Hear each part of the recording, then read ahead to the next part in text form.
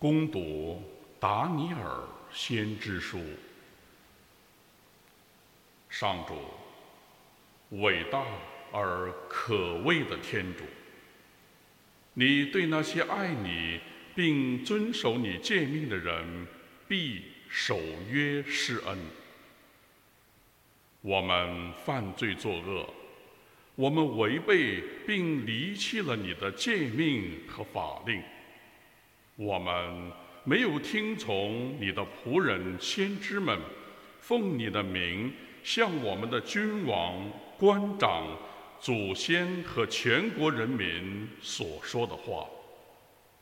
上主，正义归于你，满面羞惭归于我们，如同今天归于犹大人民和耶路撒冷的居民，以及所有不忠于你而被你驱逐到远近各地的以色列人一样。上主，满面羞惭归于我们，归于我们的君王、官长和祖先，因为我们犯罪得罪了你。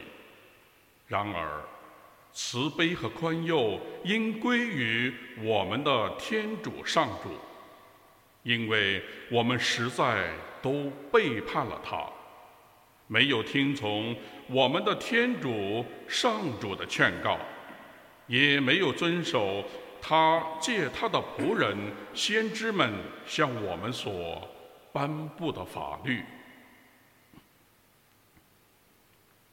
这是上主的圣言。感谢天主。上主，求你不要按我们的罪来对待我们。上主，求你不要按我们的罪来对待我们。求你不要向我们追讨祖先的罪债。求你速来对我们表示慈爱，因为我们贫困，无所依赖。上主，求你不要按我们的罪来对待我们。天主，我们的救主，为了你的光荣，求你协助我们。上主，为了你的圣名，求你宽赦我们的罪过。上主，求你不要按我们的罪来对待我们。愿你俯听囚徒的呼救，愿你以大能释放死囚。我们是你的子民，你牧场的羊群，我们要赞颂你，传扬你，万事无穷。上主，求你不要按我们的罪来对待我们。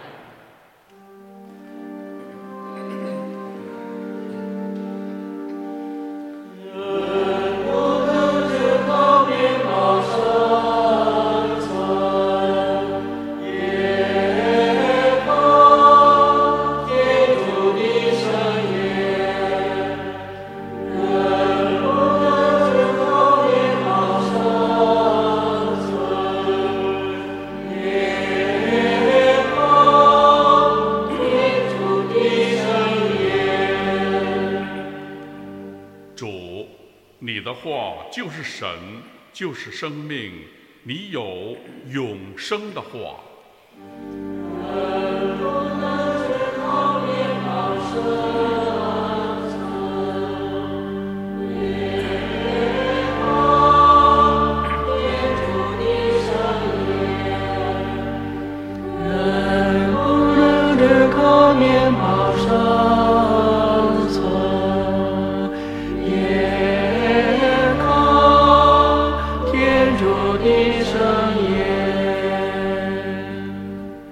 愿主与你们同在，与你的心灵同在。恭读圣路加福音，主，愿光荣归于你。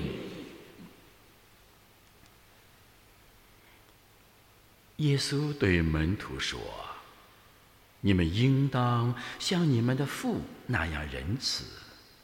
你们不要判断，就必不受判断；不要定人的罪，也就不被定罪。你们要宽恕人，就必蒙宽恕；你们给人，也就给你们，并且还用十足的升斗，连按带摇，甚至万亿倒在你们的怀里。因为你们用什么升斗量给人，就必用什么升斗量给你们。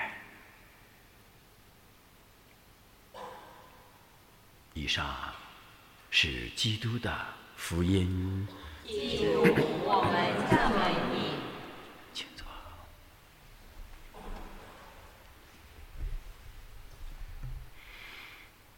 四旬期从心理学，尤其是牧灵心理学这个角度来讲，是一个寻找我们内心心魔的时期，是除掉心魔的时期。所以今天早晨我们分享的是心魔，内心的魔症2个字。在心理学里边告诉我们，什么叫心魔？心魔就是一，属人的惯性思维。心魔第2种就是一种属人的情绪爆发。3，心魔就是我们内心的软肋和短板。4，心魔就是经常阻挡我们去爱天主，深深地爱上天主，以及宽恕仇人的阻挡和思维模式。这4种从心理学、牧灵心理学来讲，就是心魔。那么我们每个人都有心魔，没有一个人没有心魔的。那么我们如何去除掉我们的心魔呢？所以今天教会特别给我们安排了达尼尔先知。达尼尔先知给我们告诉我们，除掉心魔的第1种心态就是主，我犯罪作恶，冒犯了你。犯罪作恶冒犯了上主，也就是冒犯了人，冒犯了教会，漫放了教会发展壮大的前景、愿景和事业，更冒犯了堂区向前健康发展的理念。所以今天我们在感恩祭中，无论在全国各地各个堂区，每个弟兄姐妹们，借着达尼尔先知，我们都要去寻找我们内心的心魔，并向天主说：主，我是一个犯罪作恶的人。假如我们每天早晨在弥撒礼仪当中，每天24小时在为人处事的时候，在给别人打交道的时候，在工作时，在做饭时，在吃饭时，喝茶时，聊天时，打扫卫生时，我们的心态都是说：主，我是一个犯罪作恶的人。那么有这种心态，就最容易宽恕冒犯我们的人。所以今天耶稣基督再一次告诉我们，我们要宽恕那些冒犯我们的人。怎么宽恕呢？一，主，我是一个犯罪作恶的人。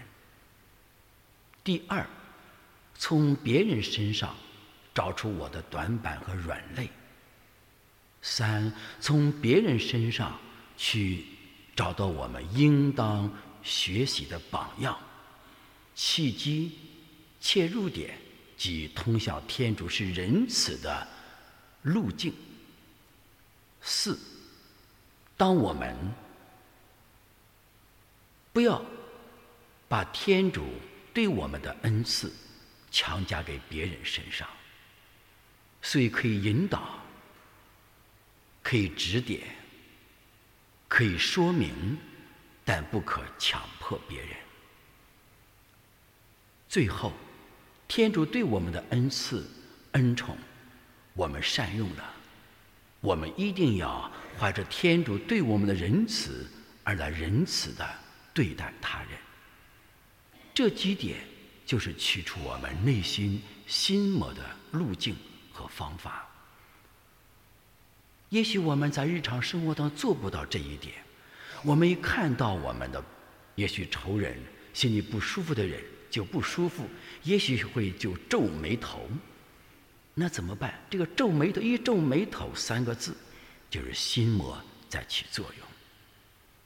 怎么办？立刻回归天主台前，跪在苦像下边，用双眼属神的心和眼睛来观看、默想、瞻仰受难的耶稣基督。他用7种深圳安东尼教堂7种苦像的元素来表达对我们的爱，表达对我们的宽恕。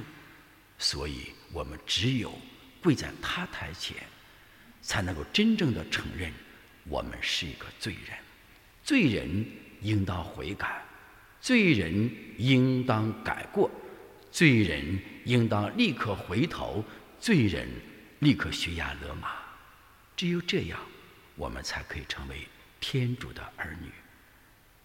所以弟兄姐妹们，让我们在今天感恩季中深深地走进我们每人的内心深处，去寻找我们的心魔到底是什么。